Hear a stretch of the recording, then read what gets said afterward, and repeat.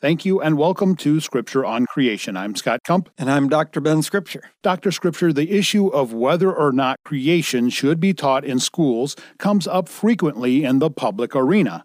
And a few months ago, it was on the Council for Higher Education Accreditation's business agenda. Yes, Scott, the Council for Higher Education Accreditation, or CHEA, is an institution that scrutinizes accrediting organizations and accepts or rejects them for membership. Now, when you say accrediting organizations, what do you mean? What are they? They're organizations that evaluate a college or university and determine, according to whatever standards they specifically apply, whether or not that school meets their criteria for conferring an accredited degree on their students.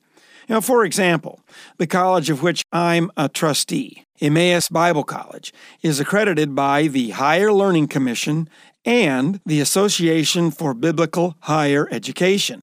The Higher Learning Commission, or HLC, is not concerned with any biblical standards, but their sanctioning allows students to get an accredited bachelor's degree, which is recognized by the entire academic community. However, in addition to that, by being accredited by the ABHE, the Emmaus degree also has the stamp of approval of a highly respected, biblically based accreditation institution. And it sounds like CHEA gives accreditation to organizations that accredit colleges? That's about it. So how many accrediting organizations are there? I don't know, Scott, but apparently there are a significant number of them, and one in particular, and it's not the ABHE, is currently under scrutiny because of their position on creation. So, CHEA is in the process of determining if they are going to renew its membership. The organization is the Transnational Association of Christian Colleges and Schools. It's known as TRACS, TRACS. And like the ABHE, it's involved in the accreditation of Christian colleges and universities. CHEA has been soliciting comments concerning whether or not to renew TRACS membership, and a letter addressing the issue was published in the Wall Street Journal on March 5th of this year, 2021. The title of the article is A Compromise on Creationism, and the author is S.J. Swamidass. Dr. Swamidass? I remember him if he's the same Dr. Swamidass that wrote the article about the ancestry of Adam and Eve that we discussed many months ago. It's the same person. And just as he was proposing a kind of compromise between biblical interpretation and evolution on the origin of Adam and Eve, he is proposing, as the title of the article indicates, a compromise between CHEA and TRACS. I found the article very interesting on several levels, and so in our program today, we'll read several portions of his article and discuss some of its assumptions, proposals, and conclusions.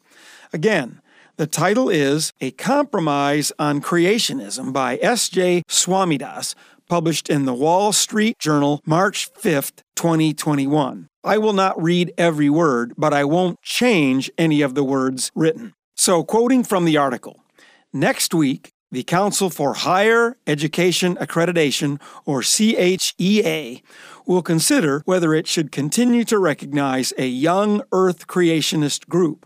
This might seem like a classic instance of the tension between religion and science, but the real issue is whether Americans can live alongside each other while disagreeing about the most important issues.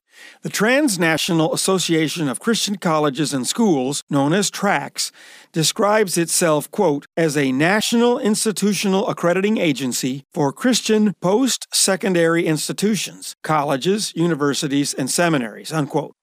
Founded in the late 1970s, the group today accredits more than 80 schools around the world. That includes Bob Jones University, which grants science degrees that require course credits in creation science. The TRACS statement of faith includes conventional Christian beliefs.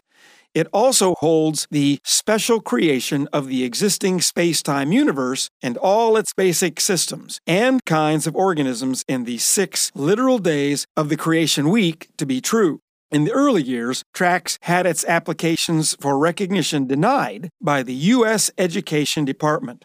It finally gained federal recognition during the George H.W. Bush presidency. Eventually, in 2001, TRACS was recognized by CHEA. Okay, let's stop there for a moment. Scott, did you notice any political tone to the process of TRACS getting denied but then recognized later? Well, apparently it took a more conservative administration in the White House for the U.S. Education Department to recognize TRACS, and subsequently CHEA followed suit. Exactly. It wasn't that their statement of faith changed.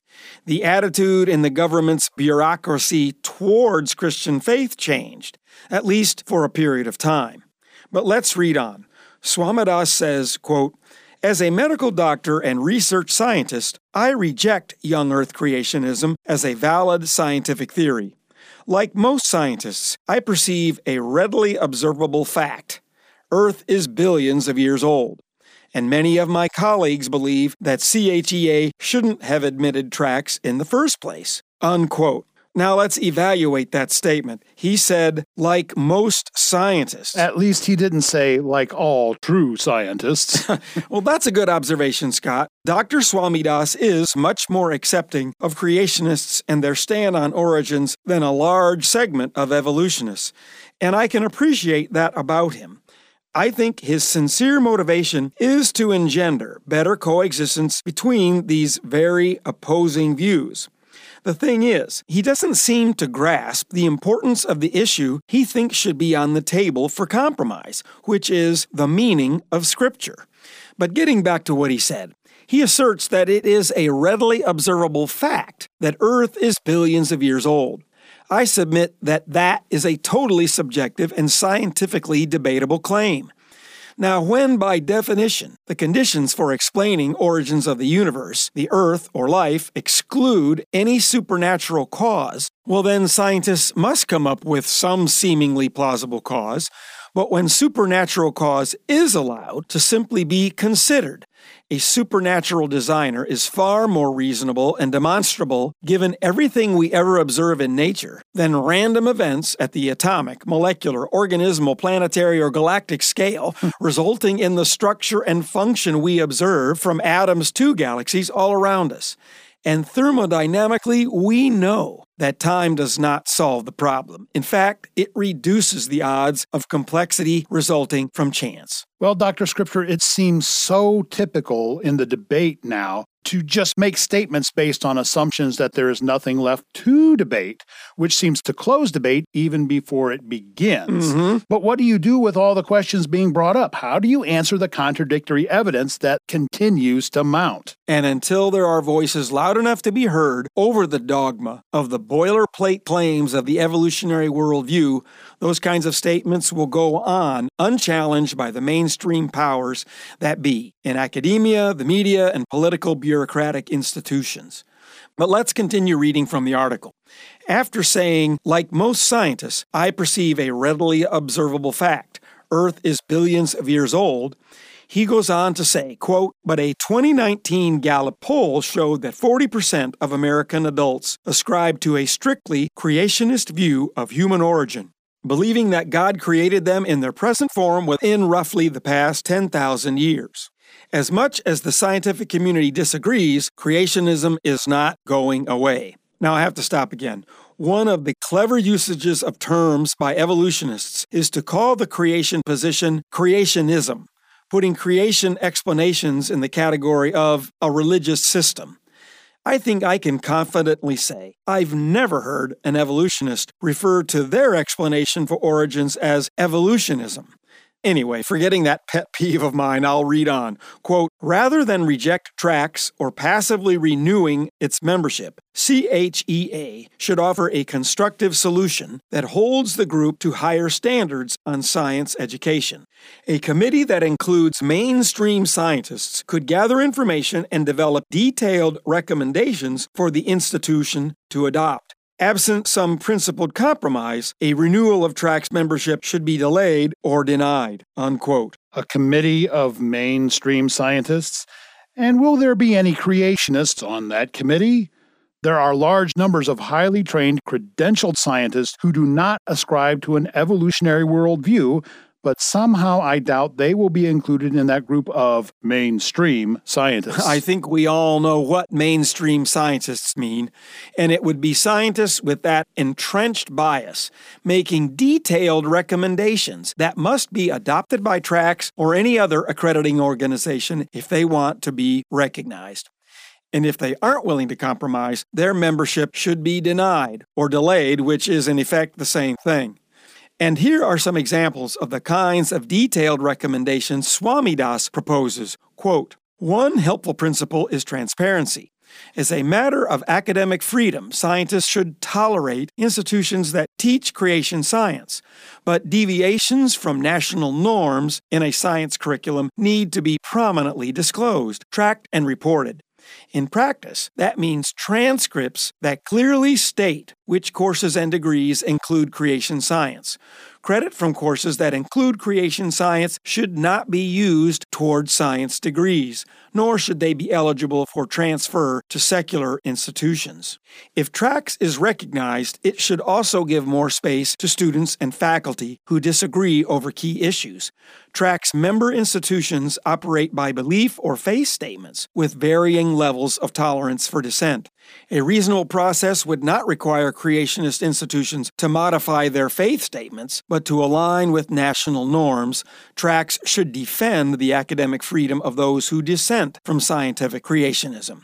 I'll stop one more time. He proposes that the school should hire faculty that disagree with its statement of faith. Then what's the point of a statement of faith?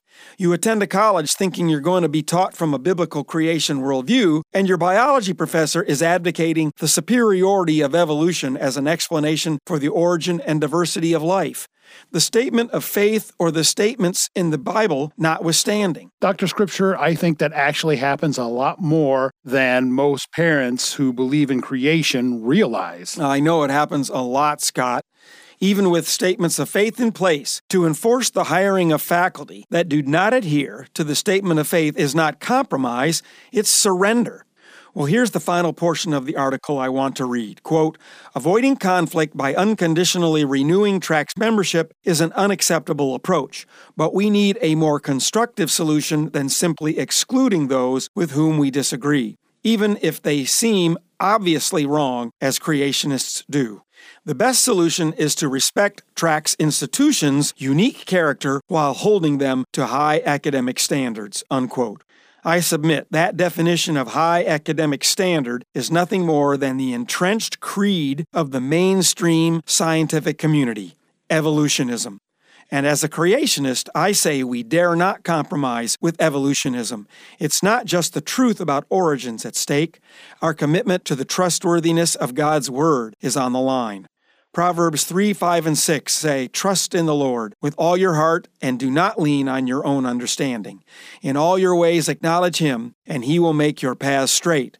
And that's not what I say. That's what Scripture says. We will re-air the two-part episode regarding Dr. Swamidas and his compromise on Adam and Eve beginning next week.